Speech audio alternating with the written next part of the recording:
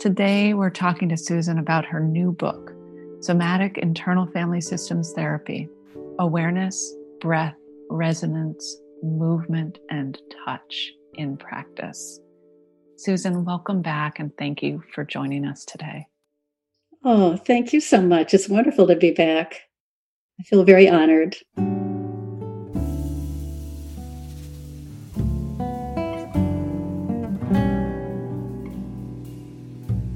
Welcome back, Susan, and many congratulations on your new book, Somatic Internal Family Systems Therapy. Mm-hmm. Before we dive in your book, let me share that I keep such beautiful memories of our time together in Lisbon back in April 2018 and February 2019.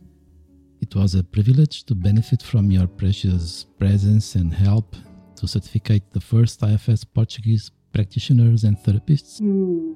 So I feel still grateful for the way you led those trainings, and you offered participants a great experience and understanding of the model.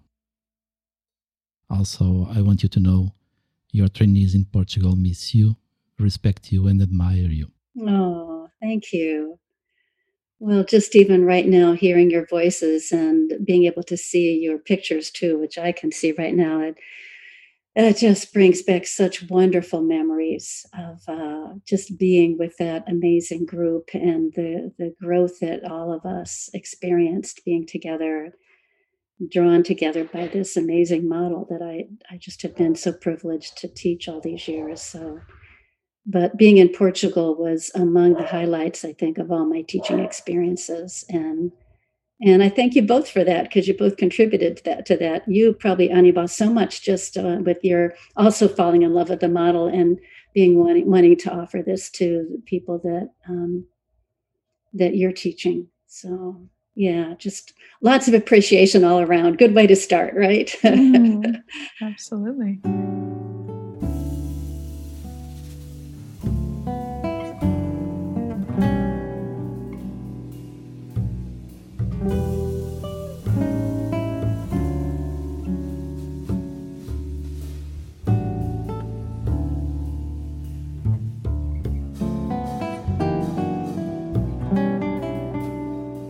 Susan, how have you been, and how are you coping with these tough pandemic times?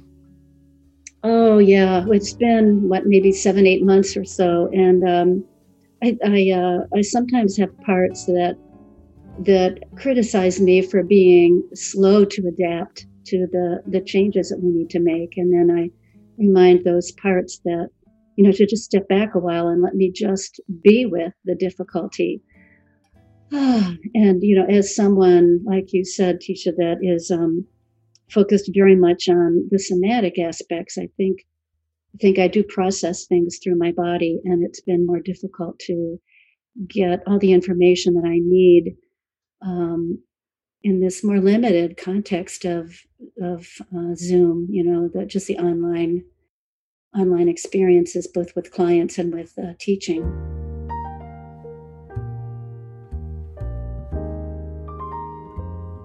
There's been undeniable losses. At the very beginning, I lost my mother. And then a week later, very afraid I was going to lose my daughter, who had a serious case of COVID-19 and who had even some post-viral symptoms. But I'm happy to say that it seems to be fully recovered now.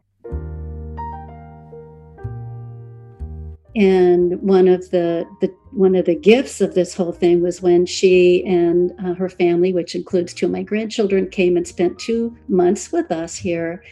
And we all had a lot of fun. And of course, it was a lot of changes, but it was just kind of set everything aside to just kind of be present with them for the summer.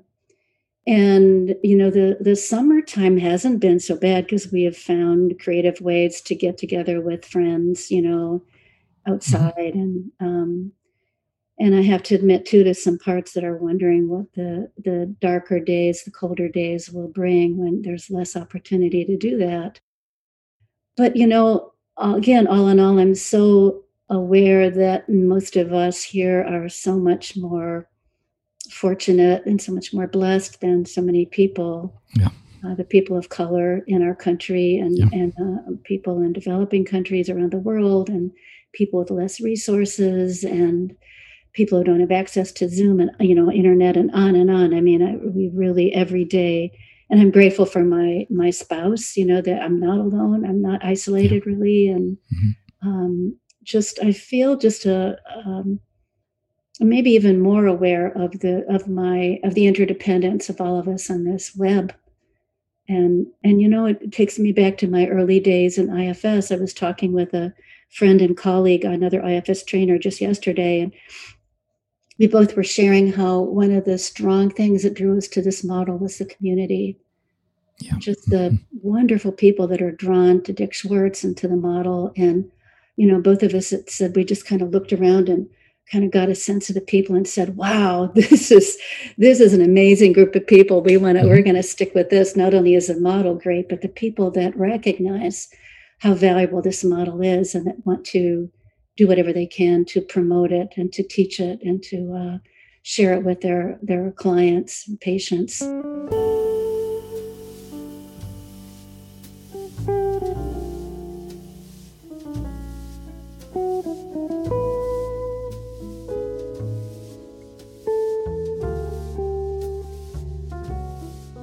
So, yeah, I just have both that sense of loss with how do we carry on without in-person trainings and particularly over time zones. Oh, the challenges, to try to translate what we've offered in person to a more restricted venue. And yet just the unexpected gifts. And just, it's been a lot of lessons for me. Yeah. So thanks for asking. It's a good way to start, huh? Yeah.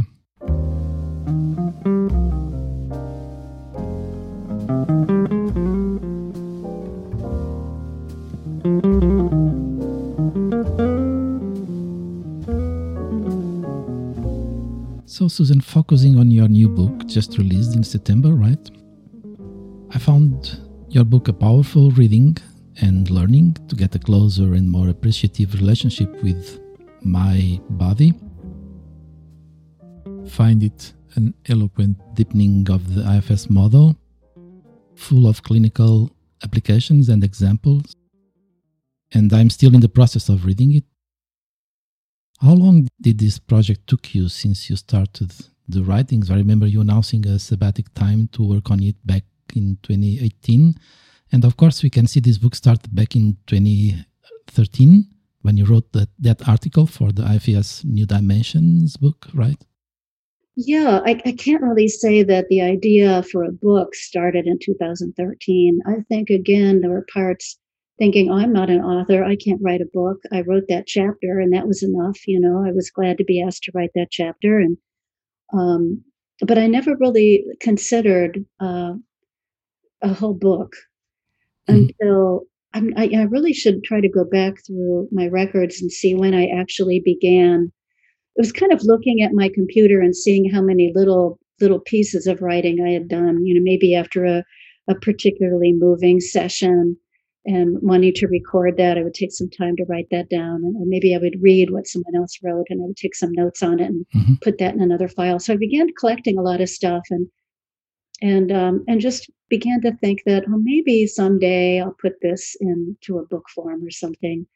But, honestly, I think what really motivated me was when one of my former students, someone who had been at both in Costa Rica and had been in a training that I had done, said, basically sat me down and said, Susan, someone needs to write a book on somatic IFS, and it should be you. And if you're not going to do it, I'm going to write it.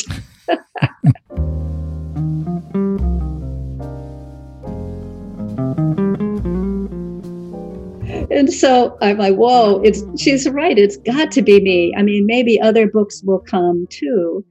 But it's interesting. Like I remember when I first, years ago, started offering, long before 2013, started offering like 3-day workshops. I thought, what do I want to call it? And I just decided to call it Somatic IFS, Mhm. and wasn't really sure whether there'd be much interest in it. IFS is already, a fairly embodied model. And yet I began to see the value of bringing the body in even more fully than we typically do in IFS. I was certainly doing it with my own clients, and Mhm. the participants in the trainings were giving me feedback like there's something a little different that you're offering. And I got curious about that. And so out of that, I began to offer more and more of, giving myself more permission to really more fully bring the body in, which I didn't do when I was teaching the level ones and level twos. Mhm. Um, but over, I think probably when I was in Portugal, I guess 2 years ago, I was already in the middle of it. So perhaps I started about 3 years ago. Mhm. Um, just, at first thinking, I don't even know if I can find a publisher, but I can always self-publish it. And I did submit a proposal and to North Atlantic Books and was quite surprised. I thought, oh, maybe I'll have to, yeah, I don't know. But they quickly said, yes, we want to publish your book. And I'm like, oh my gosh, I guess it makes me an author. So at that point, I got pretty busy to not just with the first chapter or two, but to really begin to flesh out the remaining, whatever, 6 or 7 or 8 chapters that are in the book. And yeah, just anytime I had some free time, just sitting down with my little laptop and putting it together. And it was just really one page at a time. It was kind of amazing. It just all came together, Mhm. and Mhm. it was really Exactly. quite a nice process. That was, of course, completed. Maybe I don't even know for sure. Well, I guess it would have been uh, maybe sometime in November or something of this year that they wanted it to Yeah. be the final edits to be completed. So it's just been an interesting process. I would really encourage anybody with an inclination to do this, to go ahead, because it's I think the more you write, the more you really learn what it is you're trying to Mhm. teach.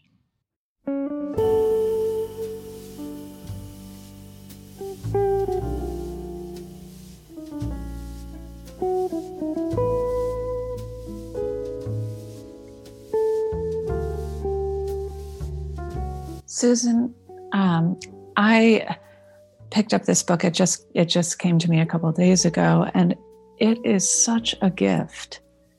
And your writing, it's easy to read. It addresses just an aspect of the model that is so important. And I wanted to give our listeners a sample of your writing and a sample of why Somatic IFS is so valuable. If I could read the first paragraph of your introduction. Are you all right with it? Sure. Thank you. Great. So it says, including the body story along with the verbal story in therapy illuminates and awakens what has been obscured in darkness. The feral animal of our body, startled by light, may scurry back to hide in dark corners. The touch, the nourishment, the movement that our body craves may be buried under a history of neglect and trauma. We may feel our body has betrayed us. We may have internalized an objective attitude toward our body. Our individual hurts and collective societal burdens lodged in our tissues await the light of our courage and compassion, shining into the depths of our interiority, leading us to the essence of our being. It's so beautiful, Susan. And this book is a guide for how to do just that, to bring light into the depths of our interiority. And so, thank you.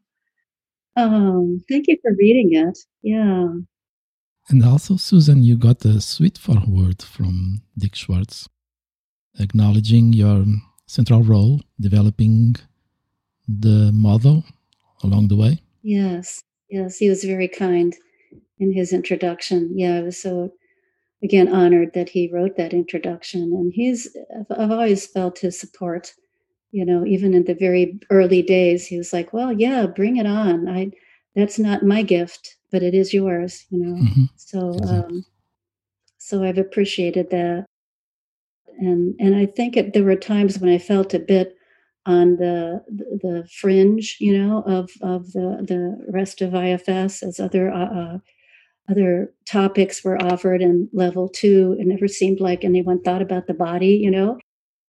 But I just kind of kept going because I thought, well, it's important to me and to many people who support it, who have supported me.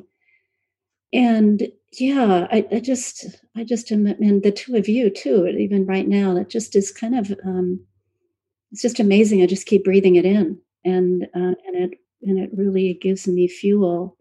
I think too about, as a writer, I didn't know particularly, I didn't particularly think of myself as a writer, but Marielle Pastor, who wrote our Hmm. latest version of the manual, asked me to write a piece or two for that. And she was one person who just said, "Susan, you have a voice." And I'm like, "Really?" I didn't know that I guess that was a part of me that didn't have the confidence that I could find my voice, that I had a voice. And another connection, no, I think maybe you're right. Maybe I did begin this more when I was teaching in Portugal, because I remember Enrique, who was a PA during the Yeah. training, and he Hmm. said, "Susan, I'm glad to hear you're wanting to put a book together, because my wife, and she's we have a publishing company with this niche that your book fits into perfectly outside of Barcelona. But also, my wife is an editor, and a coach. I think is the word I'm looking for. I think she's a writing coach.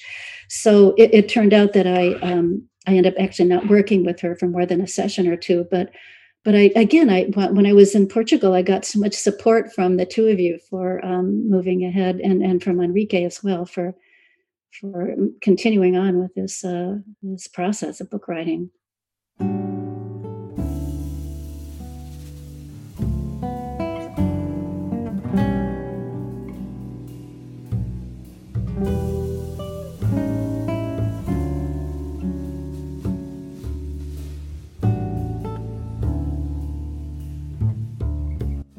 You break the book down into awareness, breath, resonance, movement, and touch.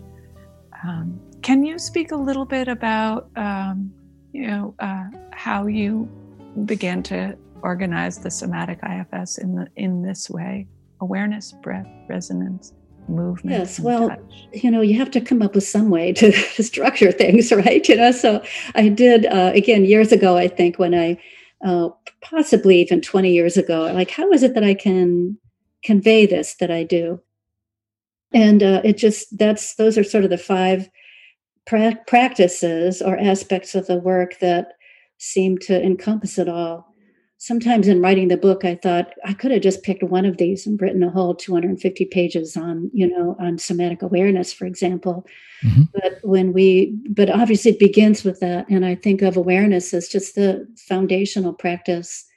And, awareness, don't you think is fairly synonymous with self energy? When we are truly aware, Hmm. Exactly. Hmm. yeah, when we are aware without an agenda, but just sort of that open awareness, not needing to find something that has to be fixed, or something wrong or something good or whatever, but just opening up to that broader field of awareness that includes our body, of course, and the Hmm. sensations.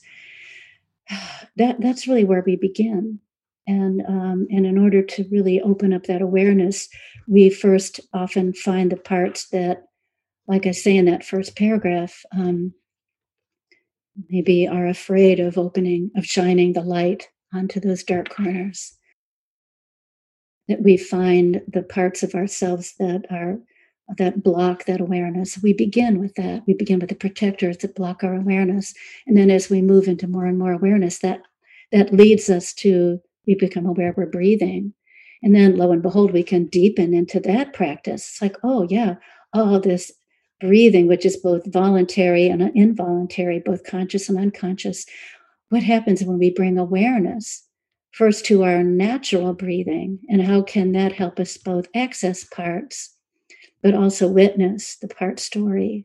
How can breathing kind of be an opening into some of our parts? How can breathing be an opening to more self energy? How can we breathe into those places? How can breathing really be a vehicle for the light that I mentioned in that first paragraph? How can our breath shine a light on places in our body that are tight or unavailable to us. Breathing has been recognized for millennia by many spiritual practices and body mind spirit practices, yoga in particular, the pranayama, as a tool. And there's so many breathing practices that can help us with our healing, with the transformation. And again, it's just always there. It's always there, a breath away, right? Just like, oh, my breath. If I'm feeling like overwhelmed, or I'm feeling my trauma, bringing me up, But that actually, I'm glad I said that, because these two practices, somatic awareness connects us with the ground below us, the earth, and conscious breathing brings us to a more awareness of the space around us and the infinite space above us. So in a way, those are two amazing resources. When I'm sitting with a client who's bringing to me, sharing with me in a very sacred space, the depths of their pain. And I might get overwhelmed if I didn't remember that I have this access to a bigger space of self energy around me before I open into that relational realm, which is the third practice, which is resonance. And that gives me the grounding, the anchor to be willing to enter into. I just can feel it even right now. Like, isn't that amazing when someone trusts us and says, I'm going to share with you how I've been hurt. And it is such an honor, really. And how can we be fully embodied, in an embodied way, present, not just to the verbal story, but to all that they're sharing non-verbally, that is much more than half of the story. So we use our bodies as a vehicle to really open to the entire story. And when they sense that full-bodied resonance, that full-bodied witnessing, and invite them to fully embody their own witnessing of their part as well. So in a way, these practices are sequential. Like, we first have the somatic awareness of our own bodies and of our clients' bodies, and help them become more aware of their bodies. We become aware of our breathing, help the client become aware of their breathing. We're just multiplying the resources to be able to then resonate with the body stories, the verbal and the nonverbal stories that our parts so need to be heard. And not just heard with our ears, but heard with our hearts, heard with our limbic brains. So in that chapter, I go into various aspects of our body that we use to resonate in this radical fashion, which is our hearts, our limbic brains, and our guts. Really, our enteric nervous systems are also a part of our connection with other human beings. Yeah, just taking a moment myself, because it just means a lot to me. These practices, I've been living and breathing them for years now. Well, I think it would be really it would be easy to skip over the value of resonance. I was so surprised to see the equal value that you give it to breath and awareness. Yeah. Yes. And I can't really say any one of these is more important when I talk about them. When I say, oh no, somatic awareness is the most important. And I'm like, well, I don't know. Breath is kind of right up there. And then, radical. Well, but not only can we not skip over it, but sometimes I think that's it. That's what we do. This resonance that needs to be acknowledged, and not just acknowledged, but kind of I don't even want to say practiced, because I think resonance maybe is like a practice, right? To allow to find our blocks again to resonance.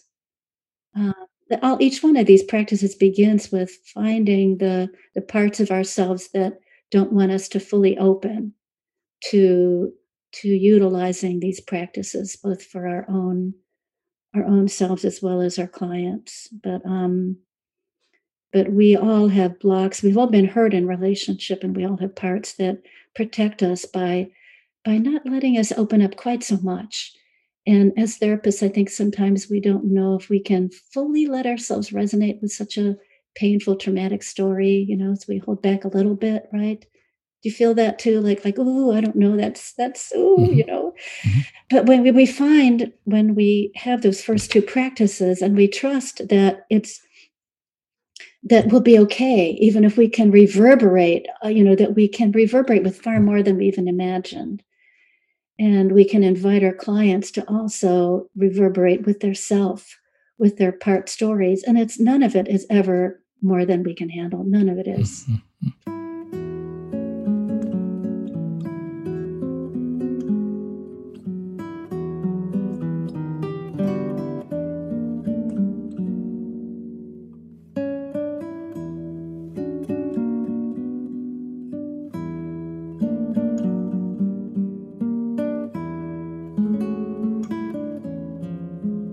So, Susan, you say somatic IFS consists of these 5 practices that you started describing. Yes. And you also say those practices can be sequential and interdependent. Yes. As you also illustrated. But how do you differentiate awareness from somatic awareness, or even breath from conscious breath, or resonance from radical resonance? But let's start with this one, the awareness. Is there some difference between awareness and somatic awareness? It's that's a really good question, and I think throughout this book I'm just wanting to emphasize the body, Mm-hmm. that our parts are embodied, and if we don't experience them that way, then it's because that part or another part is blocking us from experiencing the embodied aspect of it. So I bring the adjective. I have an adjective in front of each one of these practices just to emphasize something, So somatic awareness, of course, we're aware of what we're thinking, what we're feeling, but even just stopping there, that most everyone is agreeing that our emotions have a source in the body. So our emotions are never separate from the body, even though Mm-hmm. in our culture, we tend to say, oh, well, I'm confused, or, well, I'm frightened, or I'm angry. And then you say, well, where do you feel that in your body? They're not really sure. Or even say, what are you aware of right now? I might even say, what body sensation are you aware of? And they'll say, oh, I'm confused, or I'm angry, I'm frightened. It's like, yeah, it's okay. Those are emotions. And what is the source of those emotions or those mental states? Like confusion is more of a mental state. What is the source of that in your body? And oftentimes it's hard to find. I don't know. I'm just angry. Oh, yeah. Would you be willing to just stay with that anger and just be curious about maybe how your body participates in that emotion? So Anibal emphasize the adjective somatic as a way to say, there's something of value, I believe, that comes when we focus our awareness on our body. And actually, as I hear you feedback what I said about what Tisha also said about the sequential nature, I also want to say these practices are not only sequential in a very Mm-hmm. linear way, Of course. Mm-hmm. but they are, and not just only dependent on the one that lies before it in a sequential way, but there's actually another dimension to these practices where they are very nonlinear and very interdependent. So we can start with movement, like like dance movement therapists might do. Like, let's see what movement wants to happen, and then you begin moving, and then you go, oh, is this some part of me moving? Is this self-energy? Like, who is it that's moving? And what happens as I move? And can I become aware of what's happening in my body? What sensations come up as I let this, as I stamp my foot, or as I make a fist, or as I leap around the room, or even just make a little shift in my posture? What happens as I do that? So they're not only sequential and dependent on each other, but they are nonlinear and interdependent. Mm-hmm. As a body worker, I often began with touch. Mm-hmm. People came to me because they wanted my touch. I'm like, okay, yeah, let's see what happens when I place my hands here. Yeah, like what images come up, what feelings come up, what memories come up, so we can begin with any one of the practices.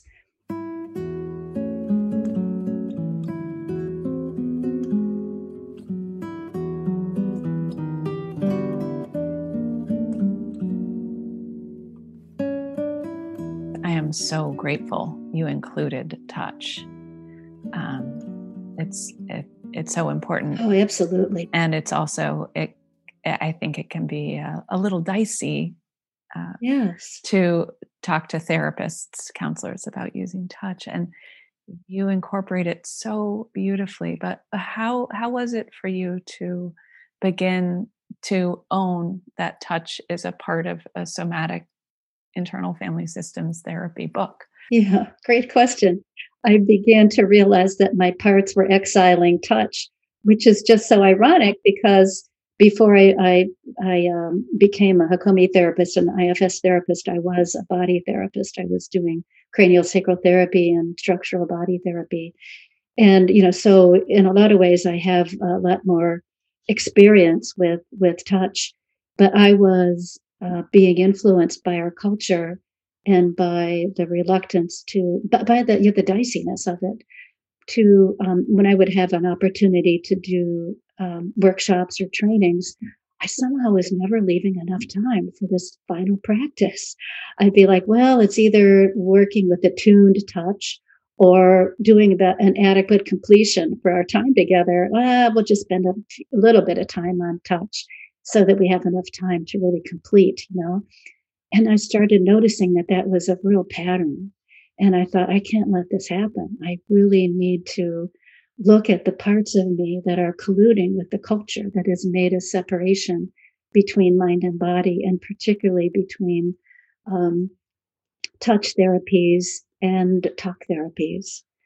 And in the process of seeing these parts that have been so influenced by societal burdens and uh, both understandable caution and also in many cases, I think, almost throwing the baby out with the bathwater, if you want to use that awful expression. But there's so much, I think, as I describe in the book, that touch is so powerful. And that's what I got in touch with myself as I found my parts that had experienced both personally and also with so many clients on my table, the power of touch, and also knowing the power to harm. So there's a power to heal and the power to harm, and that a lot of our very understandable inhibitions and regulations against touch are to really safeguard our clients from the abuses of touch. And yet, the more I read, I realized that these well-intentioned safeguards are not what's really needed to truly safeguard our clients. Instead, what's needed is for each of us to work with our own experiences with touch, both abusive touch, neglective touch, and our positive experiences with touch, to unburden those parts that have been hurt. And to then we can truly bring in self-led, attuned touch as an offering. Plus, of course, when with therapists who are in very real ways, whose regulation or insurance or whatever would be threatened by incorporating touch, that is not at all necessary to include attuned touch in the panoply of practices, because all of us do, without even thinking, when we're doing IFS, we're all making the possibility of the self of the client to touch the parts, particularly our exiled parts. They often long for just to climb right in our laps, right, or be hugged or held by us.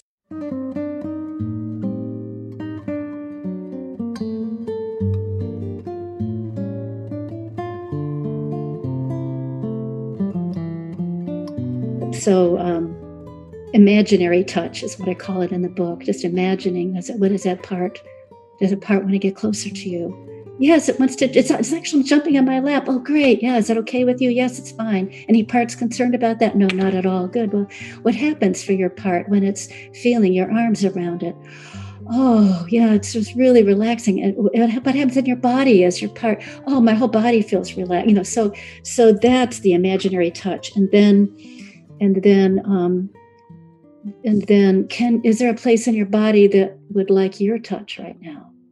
And frankly, even when I do in-person work, oftentimes that's all that's needed. So I don't really come up against that dilemma, hardly at all. And the IFS model is so much about our own self-energy, healing our parts, that oftentimes that's what's needed. And sometimes I will only just say, "Would you like my touch in addition to yours?" Oh yeah, that might be nice. Let's see how that feels. And it either feels really good or unnecessary. So, but for some of the people who have taken my trainings, they may be touch therapists. They may be body workers or um, osteopaths or doctors or nurses who professionally are licensed to bring in touch. And it's really important. Body workers, did I say that? Yeah, massage therapists, yoga practitioners who often will incorporate. Let me just touch you here to bring more awareness to the fact that you could, shift your posture a little bit. Um, it's really good to have this information, to know that they're touching not from a part that has energy of there's something wrong with what you're doing, and I'm going to have my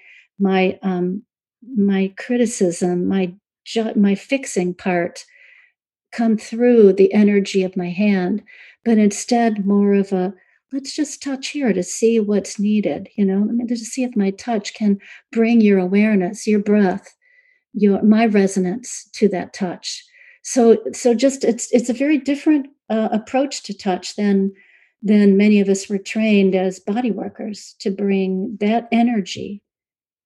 So yeah, that you can see I have a whole chapter worth I want to talk about that. But I appreciate your question, Tisha, because it does it does there's a lot there that I have to say about it. Yeah.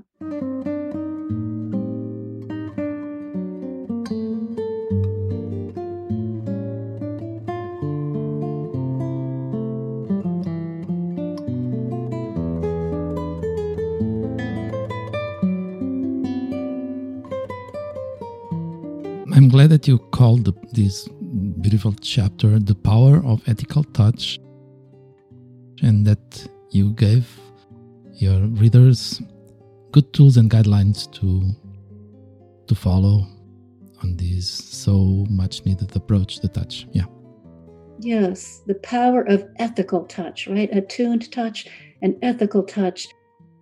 And touch from embodied self-energy. And that's why it's the final one, really, because it relies on the practices below it that we go through, that we immerse ourselves in these practices until we can be assured that we are in that state of embodied self-energy and that we're not touching because our parts want to be touched. Our parts want us to touch. Our parts need that touch.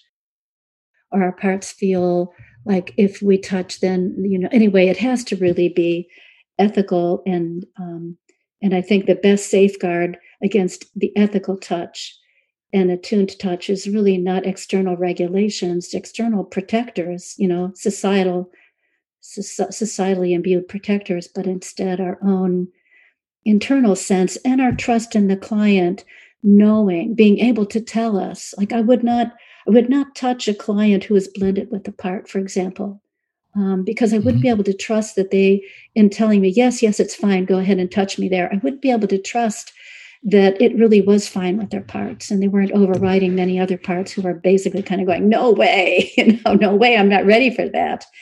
And many of my trauma survivors, when I was doing body work, taught me that it was really important for me to find a way to bring in that quality of touch, or else I was re-traumatizing them. Mm-hmm. One thing I love about this book is how you use examples and you give a lot of exercises. But I wonder if right now you could share an example healing touch, where touch might have helped a trauma survivor. Well, interestingly, what you just said, Tisha, actually takes me to at home. I will get to your question. Your invitation, but first I want to just acknowledge, and I think the book does that. I want to just acknowledge all the people came before me with each of the chapters. I mean, I am in a way, I'm standing on the shoulders of so many people who, with each of these practices, have written books and devoted their lives to. For really hundreds of years in many cases to each of these practices. And so I'm not making up any of these practices, obviously. And many teachers have taught me so much over my decades, really, that I just want to, again, bow to all of them and hope that my book at least touches in on all their contributions, including on the this very dicey topic of attuned touch.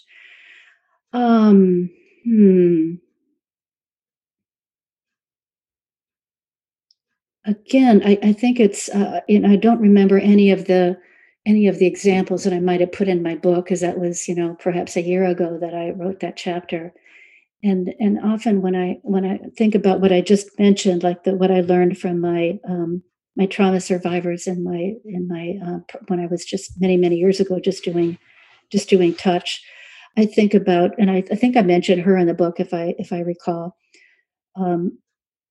that her protector parts were assuring me that the structural therapy, which is a fairly intensive kind of touch, very deep into the fascia, she's like, oh yeah, I'm fine with all this touch. Just go right ahead. I'll just be laying here.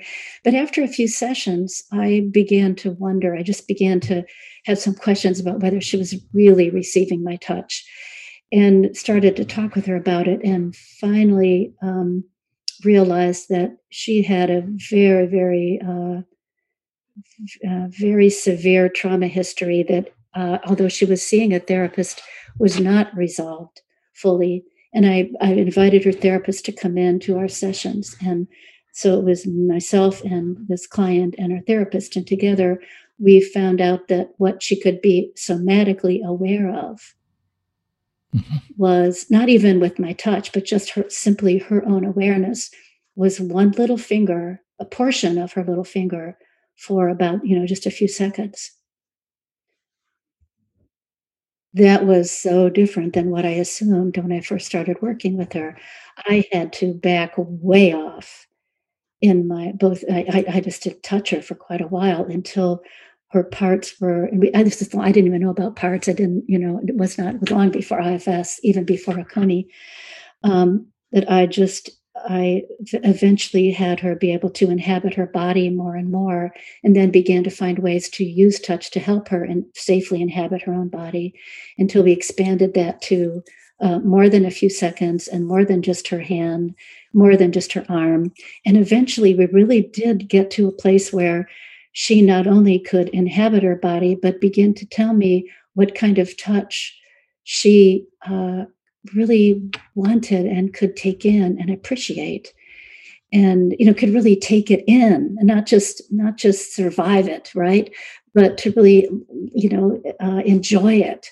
And so she really came to a place where she could enjoy her body, and so I just have to credit her once again for teaching me so much about touch and about how far back oftentimes we need to go to in that therapeutic relationship, to know that we can be fully present and they can be fully present to what we're offering.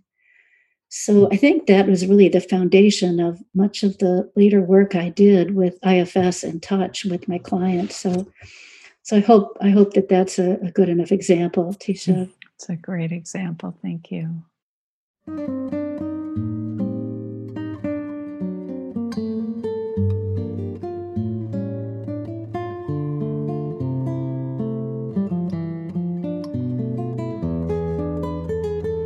Susan, just quoting you from that chapter, you say, attuned touch can repair the wounds from too little of the right kind of touch and too much of the wrong kind of touch, restoring our birthright of sensory aliveness. So well put. Yeah. Yeah. So yeah, too little of the right kind of touch and too much of the wrong kind of touch. I mean, I think most of us can relate to that, right? In our childhoods, there are times when even those of us who were fortunate enough to not be seriously, wounded with touch, I think we all can remember the uncle who tickled us when we didn't want it, right? And you know what I mean? Or the aunt who insisted on a hug, or not being maybe 7 or 8 and wanting to climb on her mother's lap and being told we're way too old for that. And those are just experiences that all of us can relate to, and all of us deserve to have healed, and not just have to cover over and just soldier on regardless. That we all can go back to those, even what we consider as minor wounds. Mm-hmm. But to get the right kind of touch, right? Mm-hmm. And particularly during this pandemic, how many of us are Yeah. not getting, I mean, I can say I'm among those that are not getting the touch that I was counting on for my physical and emotional health. Mm-hmm. From acupuncturists and chiropractors and body workers and friends. Every time I see a friend and we're 6 feet away, and I just go, "Oh, I wish we could hug," and we all go, "Oh, I know," and we just can't, right? So just to even acknowledge those parts that are longing for that touch, and we have to say, "I'm so sorry." And then we can, someone said to me, instead of, the gesture I'm doing right now is stretching my arms out as if I could hug you and I can't, which is good to just say, "Oh, I want this and I can't have it." But then to come back and just, put my arms around my own arms and shoulders, my hands around my own arms and shoulders, and go, "Yeah, okay. And this will have to be enough for now." Right. Yeah. Yeah. So, yeah.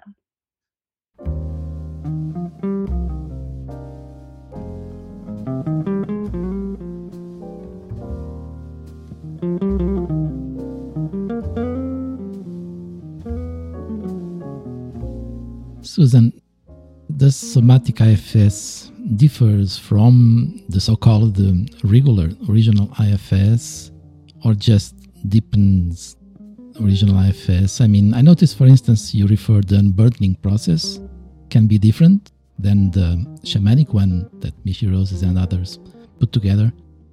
You say unburdening can be spontaneous and felt in our body as well. Do you want to comment on this? Well, you two have fantastic questions.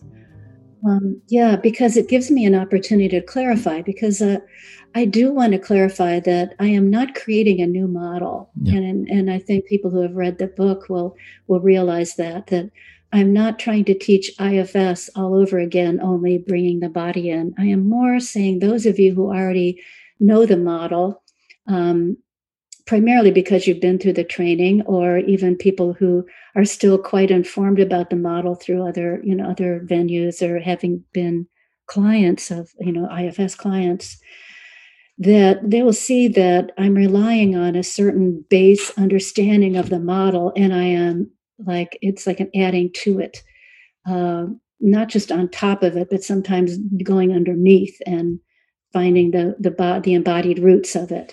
So that's the first thing I just want to be able to clarify, that I'm not creating a new model, but at least that was not my intention. I don't believe I have created a new model. But yeah, unburdening is, again, I think I go back to my years many decades ago, and working with people on the table and learning so much about the therapeutic relationship and about how change happens and how healing happens. By being present with not just touch, but also with from the very beginning, open to very curious about how are the emotions being expressed through body symptoms. And I found that unburnings were happening spontaneously as we brought body and mind together, that created the alchemy for for transformations to be happening. And we would then just go, "Whoa, there was a big shift. Did you feel that?" "Yeah, I felt that. Let's be with that. Let's just stay with that shift and let that unfold, Mm-hmm. "Oh yeah, I'm so glad you told me to stay with it, because I'm just feeling like this energy streaming through my body that I never felt before." Or "Oh, when I get up off your table, I feel there's this there's this new way that I have a new alignment. I feel more connected with the earth, and I feel my breath is just able to come in more freely, and I feel my heart open. So people are just sharing all these things that are happening just simply from, not simply, but through that. So I already had a foundation, I think, of experience of unburdenings that then underlay, is that the right word? Underlay my understanding of what Dick was teaching me about his experience with unburdening. That was also informed, I think, by Michi Rose and others of us who were there at the beginning, who helped him really understand that that unburdening, we could bring in the four elements. We could bring in the horizon. We could bring in the light. We could bring in these various elements to help the unburdening process. So although I incorporated that, particularly when I was teaching the IFS trainings, but when I come back to somatic IFS, I come back to my base, which was realizing that in a way, unburdenings are happening all along, and it can help the process to just stop for a moment and say, "Oh, a little shift." Mm-hmm. That Mm-hmm. part is trusting you, isn't it? And that part heard your words. It just sort of shifted somehow, didn't it? So I really take unburdening as a bit of more of a process rather than event. That unburdening is definitely happening in the body. In IFS, again, we say, where is that burden in your body? And that can be very useful. But sometimes it's not necessary because it's just so clear where the burden is in their body. I don't have to kind of go back and touch back into the body. We've been with the body all along. And the burden has been unburdening through the body all along. But then in the actual unburdening process, I typically don't go to, do you want to let that burden go through the earth, through fire, through water, through air? But I more will say, how is it that part, how I like to engage, maybe because it's more fun for me, I like to engage the creativity of the part. Is that part really ready to let go of that? How would it like to do that? Does it have an idea? Well, sometimes you get who has no idea. Well, then I say to my client, well, do you have an idea? And then I engage their creativity. And if I hear I have no idea, I'm ready to do it, but can you help me? Then I'll go, well, yeah. And I'll either go with one of these elements or I'll go with just tune into, the field around me and just say, how does this particular part, what's the best way to let go of that burden, And it's just more fun for me. It's more fluid, I guess, for me. So I appreciate your question, Anibal, because I think I offer, an equally valid and perhaps more entertaining or interesting way to acknowledge the little micro unburdenings and then the more macro unburdenings that are happening during the course of our working with clients. Mm-hmm.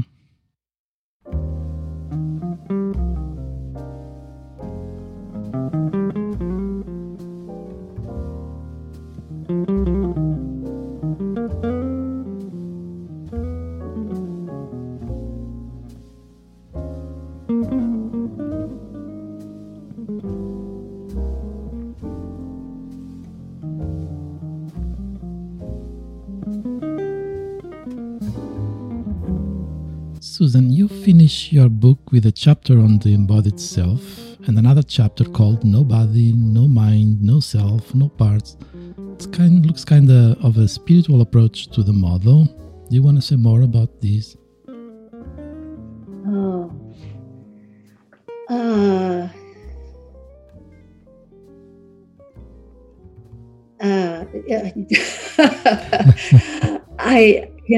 Whenever I think there is a way that the spiritual realm is something harder to talk about, and it's something that takes me a while to enter into.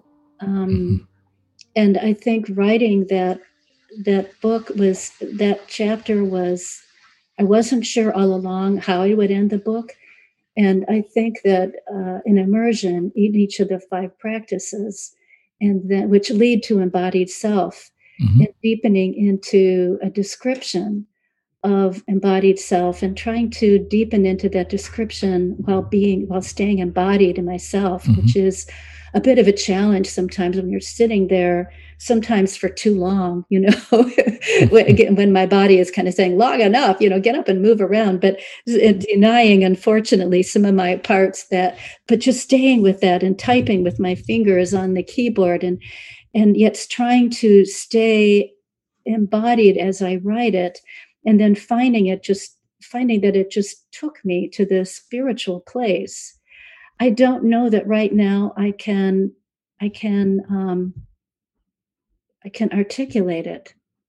So I don't know. Maybe you can do that for me, or Tisha, or can say where it took you. Maybe as you read that. I haven't gotten there yet. Oh, okay. So I'm still working on embodying myself energy. Oh, I know. Well, maybe it happens sometimes. Yeah. I just, when you feel a deep connection, when you feel that just natural confidence or clarity. I just found those absence of boundaries, the no body, no mind, no self, no parts, such an expanding experience for us collectively. And I found it beautiful, and maybe it speaks for this spiritual approach. Actually, that helps me. Thank you. Because I think all along, even, decades ago, I did realize that, and of course our culture, which I explain, at the beginning of the book, that our culture, which has created this, a Western culture, meaning our culture, has created this sort of somewhat artificial, but perhaps necessary for our development, separation between mind and body. And many of us, I think, again, decades ago, I realized that this was an artificial separation.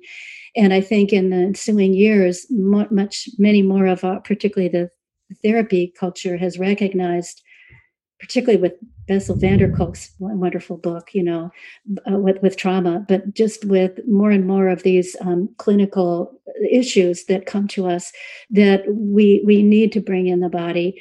I have found that when we bring body and mind together, whoosh, it opens us up to the spiritual realm. And again, body, mind, and spirit is really overdone. It's become almost trite. They sell shampoo with it, with it, and everything else. Right? It's become a marketing ploy. Yeah. And yet, it's really true that when we bring mind and body together in a very full and authentic way, we just find ourselves in this realm of spirit.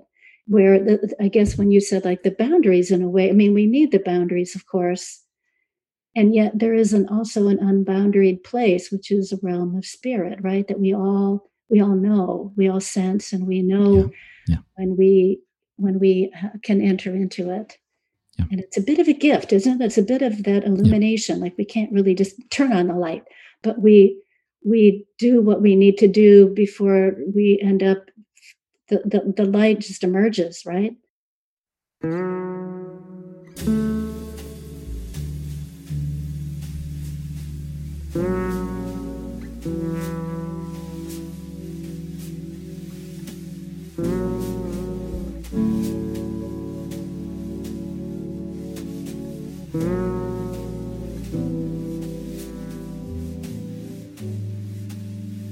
Susan, we would like to wish the best journey and success to this new book of yours, Somatic IFS. It's been a pleasure to read it and a pleasure to grasp it somehow with you today. I'm sure it can help us collectively to find a better relationship with our bodies and minds, and also deepen our IFS understandings and practices.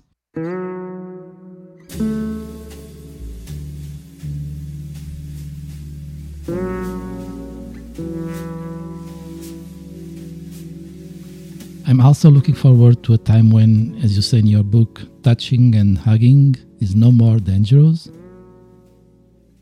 and we can confidently benefit from the healing effects of loving and attuned touch, as you say.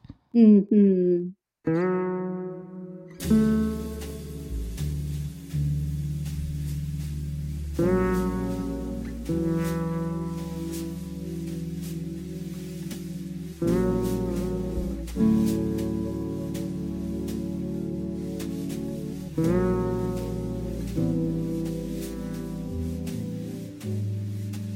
So, Susan, thank you so much for having us and for helping us with your wisdom and this book to welcome and better inhabit our bodies.